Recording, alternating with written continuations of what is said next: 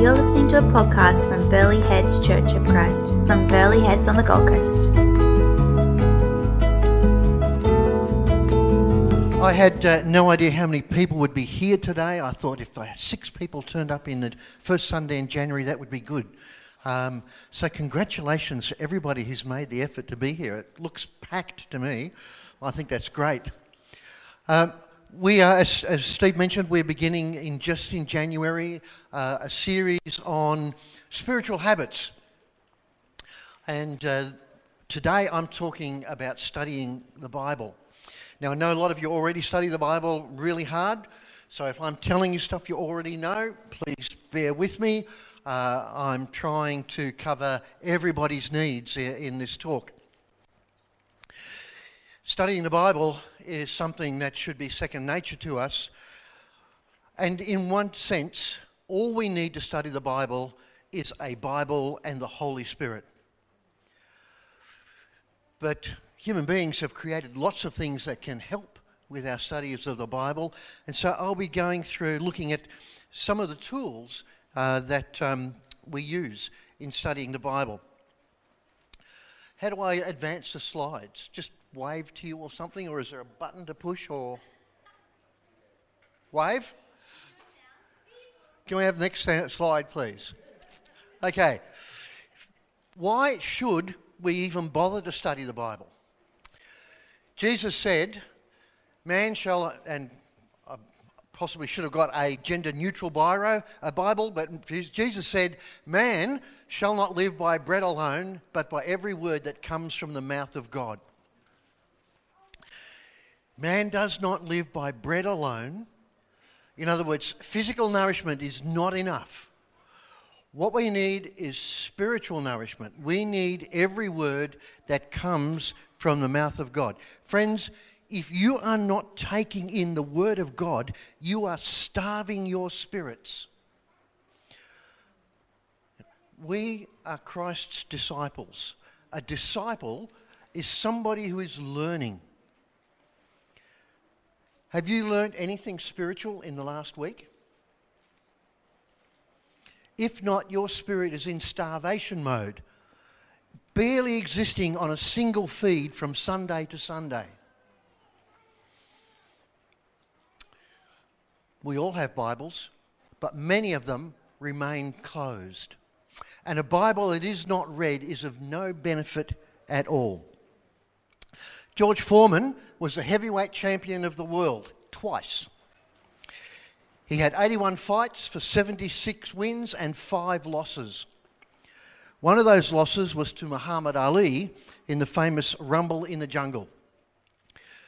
George Foreman wrote a biography called God in My Corner, and this is what he said about that fight. In 1974, before I went to Africa to fight Muhammad Ali, a friend gave me a Bible to take along on my trip. He said, George, keep this with you for good luck. I was always looking for luck, so I carried that Bible with me. I had lucky pennies and good luck charms, so now I added the lucky Bible to my collection of superstitious items. After I lost the fight, I threw the Bible away. I never even opened it. I thought, the Bible didn't help me win, so why do I need it? I thought I'd get power simply from owning it. I didn't realise that I needed to read it and believe what it says. George wrote, since then I've come to understand that the Bible is my roadmap, not my good luck charm. George Foreman's life changed completely when he started reading the Bible and applying what he learnt to his life. Today, he is in Christian ministry because he read the Bible. He lost a fight because he didn't read it, but now he's in a better fight, fighting for Jesus in Christian ministry. Wouldn't we all like to see improvements in our life, no matter what our age or our social circumstances? The Bible can lead us to a closer relationship with God. And it doesn't matter what else is going on in our life, if we have a closer relationship with God, our lives will be better. So next slide, please. So there are a number of tools that you can use to help to study a Bible text. Now, as I said, you really only need the Holy Spirit and a Bible. But human beings have invented all sorts of wonderful things that help. But there's a caveat. They're invented by human beings. They're fallible. They're not the same value as the Bible. They're not the inspired Word of God. But they can, nevertheless, be very helpful. There are commentaries, study Bibles, cross-references, concordances, internet sites, you name it. There's all over the place. I'm going to very briefly go through these things just to give you an idea. I'm sure that many of you know about this anyway, but we'll just go through for the sake of everybody being on the same playing field. So a good commentary is a book written by somebody who understands the language it was written in, understands the social context of the book, understands how that book is used by other authors in the Bible. He's really studied every single word in that book, and he's written a book. And, you get books on tiny letters of Paul that are only a few pages long, and books that are hundreds and hundreds of pages about those few tiny pages. And in all of those words, there's often golden nuggets that make us really understand what's going on. But they can also be fallible.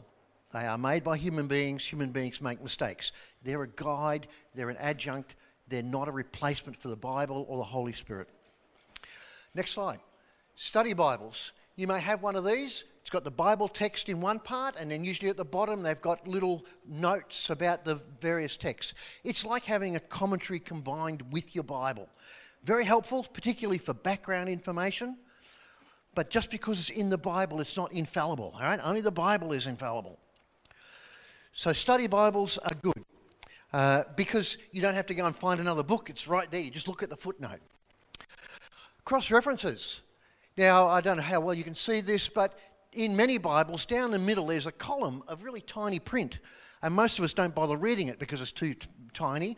But each one of those is a cross-reference where that concept of whatever is said in the verse is referred to later on or earlier on somewhere else in the Bible. So cross-references can help us get a bigger picture about what we're reading. A concordance. A concordance is a book that lists every single word in the Bible. Even the thes and the ands and the a's. Pages and pages telling you every time the word the appears in the Bible. But also more significant words and that you can look up and find out where every word occurs in the Bible. Really helpful for finding Bible verses that you vaguely remember but you can't remember the whole verse. But you can do the same thing with the internet. And the internet has full of marvellous tools. I've picked 5 out there, but there are literally hundreds of places you can go on the internet for help. There's a place called Bible Gateway. Next slide, thanks. Bible Hub, sorry.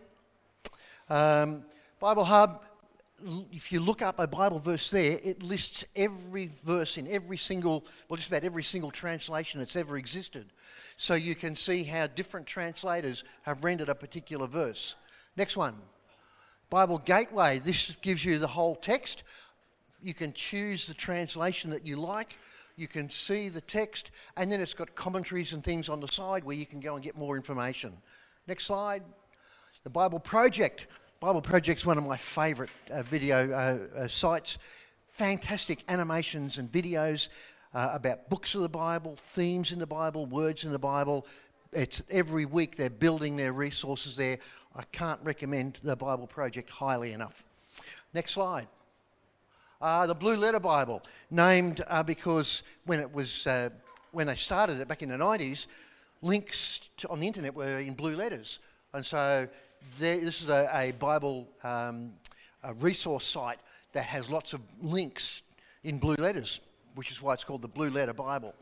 So these places are full of commentaries, cross-references, maps, study guides, sermons. It's all there. And there's one more, is an app you get on your phone called the YouVersion Bible app. And I have, millions of people have this all around the world. It's the most popular Bible app. And one of the good things about it is that it allows you to work with other people. So you can have all of your friends reading the same Bible plan throughout the year, and you read the Bible, then you make comments, and your friends make comments, and you can interact that way with people who are not even in the same country as you. So there are just some of the tools that are available to help. Next slide, please.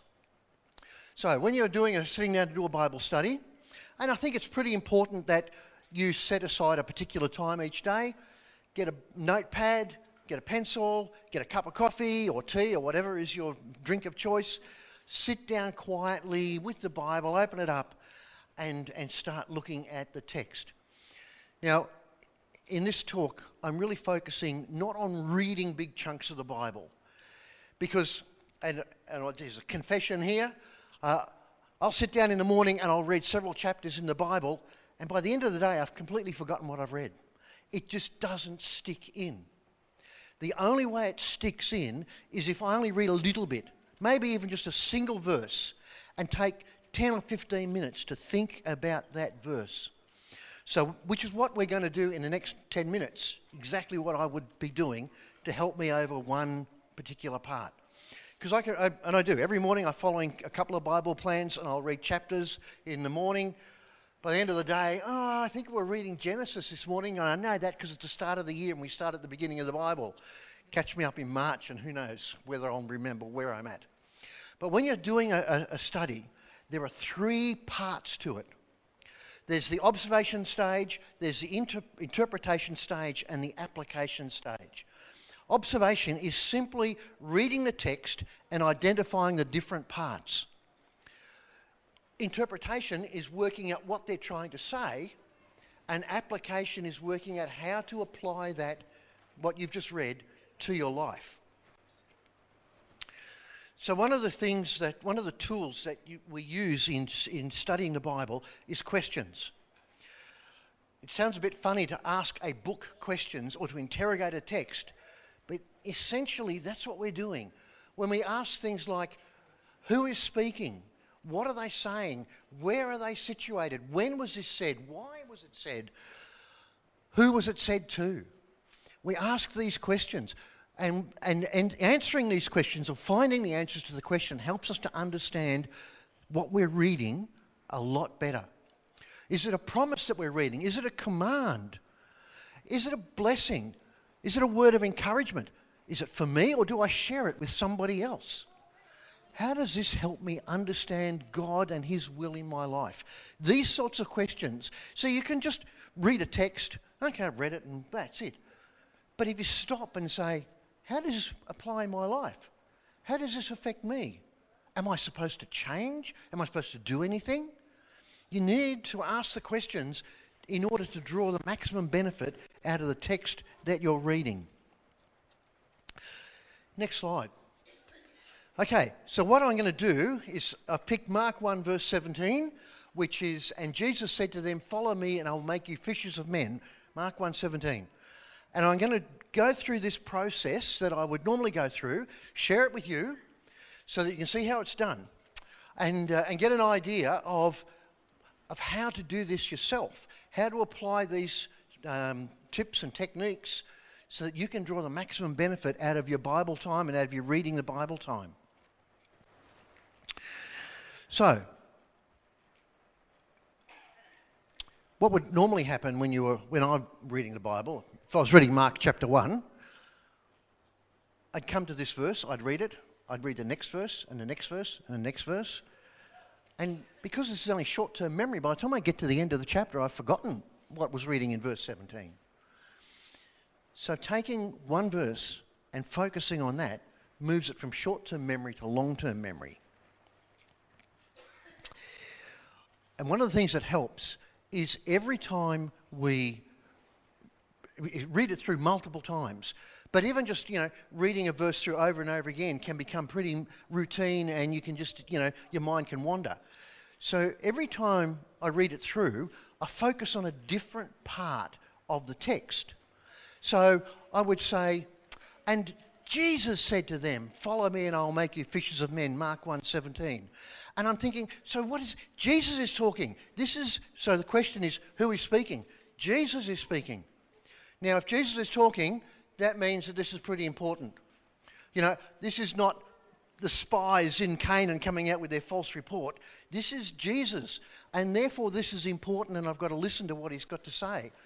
So Jesus said to them, "Follow me, and I will make you fishers of men." So next time round I might say, "And Jesus said to them, 'Follow me and I will make you fishers of men,' Mark 1:17. Well, who's the them? Oh, so in order to find out the answer to this question, I need to look at the context. I need to look at the background. And so in this case, it's easy because I've just got to go back and look in verses 16 and 15 and everything. And I discover that Jesus is walking along the beach and he sees a couple of fishermen casting their nets into the water. One of them's named Simon and the other is his brother Andrew. And Jesus says to them, "Follow me and I will make you fishers of men." Because they're fishing for fish, see? And he's going to say, a very clever play on words, "I'll make you fishers of men." So Jesus is talking to Simon and Andrew. So that's pretty good. All right, so he's talking to that. What does he say to them? Jesus said to them, "Follow me and I will make you fishers of men." Mark 1, verse 17. Jesus said to Simon and Andrew, "Follow me and I'll make you fishers of men." Now, one of the things, what does that mean, to follow Jesus? Well, it's pretty easy for Simon and Andrew. They just drop their nets on the beach and start wandering after Jesus. Go back. I haven't got to this bit yet, thanks. So, does this apply? So the question I need to ask is, does this apply to me, or does it just apply to Simon and Andrew? Is this relevant to me, or am I just reading a historical narrative? This is something that happened 2,000 years ago, very interesting, but has no relevance to me. So, one of the things you can do, remember I talked about the tools, a thing called a concordance. Next slide. This is a photograph. I'm sorry, it's not brilliant, but every highlighted spot is where Jesus says in the Gospels, "Follow me." He says, "Follow me," something like about 20 different times. Not just to Simon and Andrew, to a whole bunch of people, including at the very end of John. Next slide, please. Oh, not the very end. John chapter 12, verse 26. He says to all of his disciples, "Whoever serves me must follow me." So I'm sitting there thinking, well, Jesus says to Simon and Andrew, "Follow me," but he says it to lots of people. He says it to a rich young ruler. He says it to a tax collector. He says it to all those who want to serve him have to follow him. So I reckon, well, this is what I reckon. What do you reckon? Do you reckon it applies to us today? Yeah, I reckon it applies to us today. So I reckon Jesus is saying, "Follow me." Next slide. So as you're going through, you focus on different parts of it become important. Jesus said to them, "Follow me and I will make you fishers of men." So who is doing the action here? Jesus is. He is the one who's going to do stuff. So Jesus said to them, "Follow me and I will make you fishers of men." Jesus says he's going to do it. It's his will. And if he says it'll happen, it will happen. Jesus said to them, "Follow me and I will make you fishers of men." Mark 1, verse 17. Jesus is going to make it happen. And Jesus said to them, "Follow me." Actually, let's do this together as a group. So let's read this all together. And when we get to fishers of men, just really emphasize that. Okay? 1, 2, 3. And Jesus said to them, "Follow me and I will make you fishers of men." Mark 1, 17. What does fishers of men mean? What does that mean? Like, I've got to go out and throw some yabbies on the street and try and catch somebody? You know? What does fishers of men mean?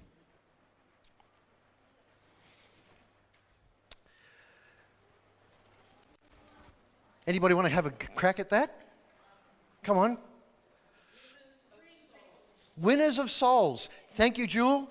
Let's run with winners of souls. That sounds pretty cool. All right. But one more question now before we go on. If we go back a slide, please. Back another one. Okay. Well, we'll leave it there. One more question. How does this passage, Mark 1 verse 17, fit in with the whole Bible? It's all well and good to look at a verse and come out with a really great idea. But if it doesn't fit in with the rest of the Bible, it's only our great idea. It's not something the Holy Spirit has revealed to us. Matthew 28 verse 19, which is the Great Commission, endorses the idea of disciples going out and sharing their faith. The whole book of Acts is about the apostles going out and sharing their faith, and others, not just the apostles, sharing their faith. So I think the idea that Jesus is calling his disciples to follow him and to learn and to become people who share their faith, I think that fits in with the rest of the Bible. So I don't think it's a wrong message. So that's pretty good. So that's the observation phase. We've observed it, we've looked at it, we've studied it. Now comes the interpretation phase. Jesus, and what I would do is I would rewrite the passage in my own words based on my understanding now. So I would say something like, Jesus wants us to accept his invitation to be Christians. If we agree to become his disciples, he will work with us to turn us into people who can share our faith with others. Now, that's much more expanded than just Jesus, follow me and I will make you fishers of men. But I've expanded it so I can understand it more better, what the core message is. And it's not, when Jesus is going to make Simon and Andrew fishers of men, it's not an instantaneous thing. They were with Jesus for 3 years and they still didn't become fishers of men until after the Holy Spirit came, after Jesus had risen from the dead.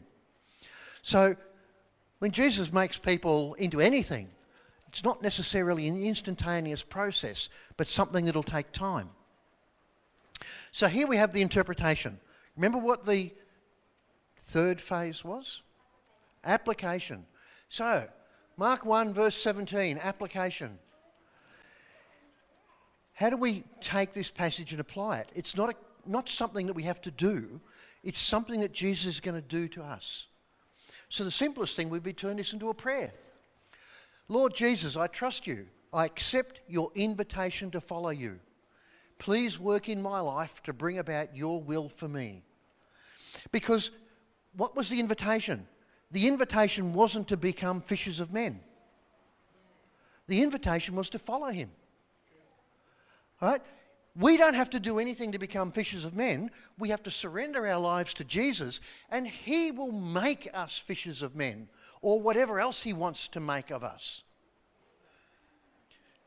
Jesus said to them, follow me and I will make you fishers of men. Mark 1 verse 17. Next slide, please. Before we go into this, we've just spent 5 or 10 minutes looking at a particular verse in the Bible. Who remembers where it came from? Mark 1:17. How awesome is that? You've just memorised a Bible verse. Just sitting here in church, listening to me waffle on. Now, if you had actually been doing it yourself, that verse would be locked away in your brain for the rest of your life. Because you've moved it from the short-term memory that happens when you read a whole chapter of the Bible into your long-term memory where it will be forever. If I pushed you to it, I'm sure that you could all say, and Jesus said to them, I will make you fishers of men. Mark 1 verse 17.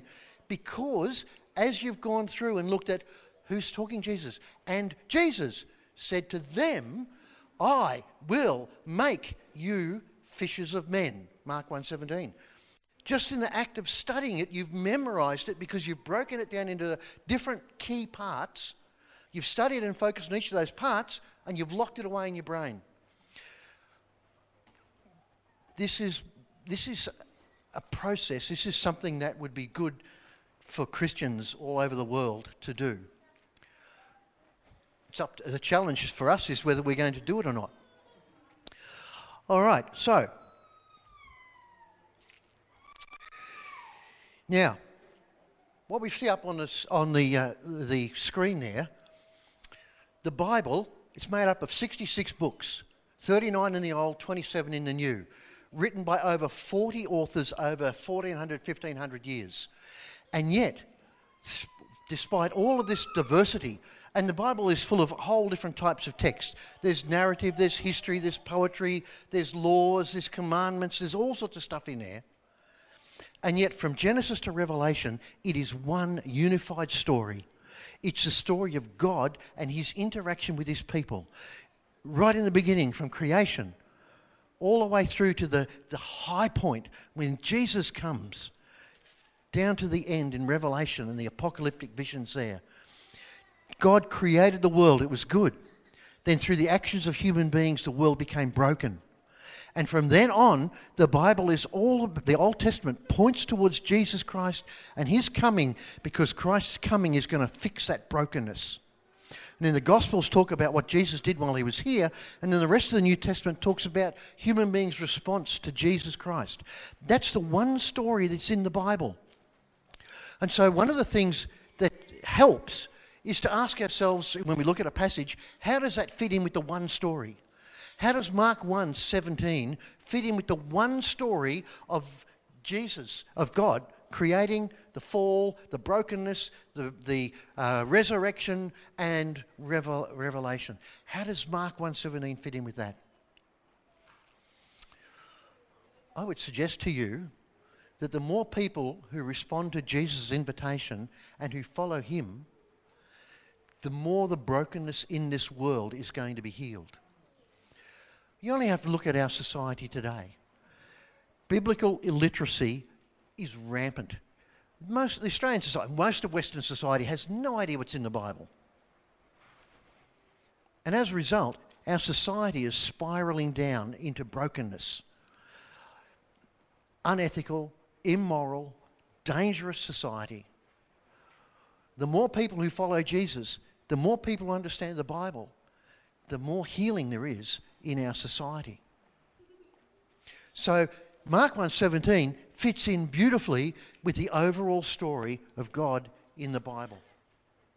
So that's the sort of things that we would do in terms of studying the text, learning the text, and applying the text to our lives. Obviously, some verses are going to be more relevant than others. You know, you can read plenty of stuff in the Bible that you think, oh, I've got no idea what that means. What's important is the stuff that you do know what it means, that you actually live that and apply that. So, one of the things I said at the beginning was the work of the Holy Spirit. You really only need the Bible and the Holy Spirit. What I'm going to do now is share with you an event that happened while I was preparing this sermon. So, and I give this to the Holy Spirit, the credit to the Holy Spirit as what's going on. So, I read through the Bible every year, and I don't say this to boast. It's just, you know, it's no big deal. It's about 15 minutes a morning. I have read Ezekiel chapter 34 more times than I can count.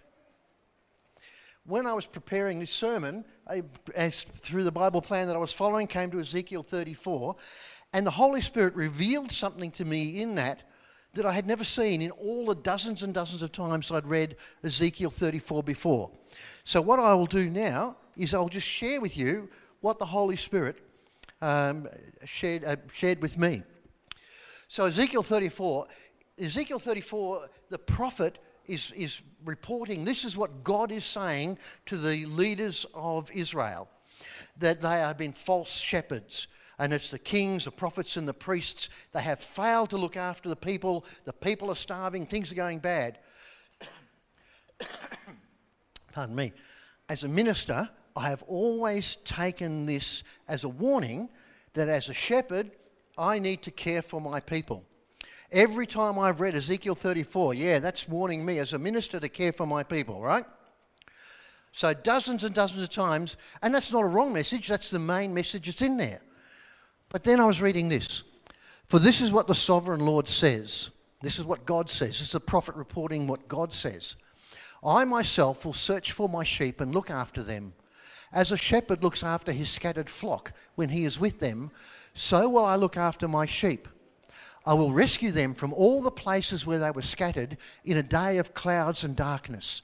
I will bring them out from the nations and gather them from their own countries, and I will bring them into their own land. I will search for the lost and bring back the strays. I will bind up the injured and strengthen the weak. I will shepherd the flock with justice. And the thing that grabbed my attention was verse 16. I will search for the lost and bring back the strays. Can you think of a New Testament passage that is linked to that statement? Anyone? Is there a story that Jesus told about the 99 and the one? And Jesus said, I am the good shepherd. And suddenly as I'm reading this, I realise that this passage in Ezekiel, Jesus is using this. Ezekiel this is a prophecy of Jesus. This is saying this is what God does. God is the good shepherd who brings back the strays. And then Jesus stands up and says, I'm the good shepherd who brings back the strays. Jesus is actually making a claim for divinity in calling himself the good shepherd here. Because it's God who is shepherding the flock here, because the human beings have failed and done it really badly. But God will do it properly. And then the New Testament comes along and Jesus says, I'm the good shepherd. I go out and I look after the strays and I bring them in. So, remember I talked about the cross-references in your Bible? This is John chapter 10 verse 11, where Jesus says, I am the good shepherd. Now, in the middle, you can see there, the 10 and 11 are circled. The way this works is that they don't say John 10, 11, they just put down the chapter and the verse number. We can zoom in on this. Next slide, there we go. So next, click the button please. So there you see, there's 10, 11, and what follows after 10, 11 are the cross-references. And you can see I've highlighted Psalm 23 verse 1, which says, the Lord is my shepherd. Well, fair enough. But look down. Ezekiel 34, 11 to 16 is there. Now, that's from this Bible that I was given 30 years ago, that I have read till it's falling apart, that I have highlighted even there in the bit, and I never ever looked at Ezekiel 34, 11 to 16 as being part of this Jesus calling himself the Good Shepherd. God in Ezekiel says, I am the shepherd who looks after the sheep. Jesus said, I'm the Good Shepherd. Jesus is making not only a claim to be a good pastor, he's making the claim for divinity because only God is the Good Shepherd. And I was there, Ezekiel 34, 11 to 16. For 30 years I've had this Bible and only just looked at it last month. Why last month? Because I am working on this sermon and God has said, it's about time I showed James that so he can bring it up in the sermon. The Holy Spirit will reveal things to you. If you are spending time in the Word and time in prayer, the Holy Spirit will show you things when you need to know them. And it also means that two people can read the same passage and come up with a different message. Otherwise, after Steve's worked through the Bible once, he'd have nothing more to say. But every time you come to a passage, you bring different questions, you get different answers, and provided your answer fits in with the other references in the Bible, fits in with the one story of God, then it's a new message.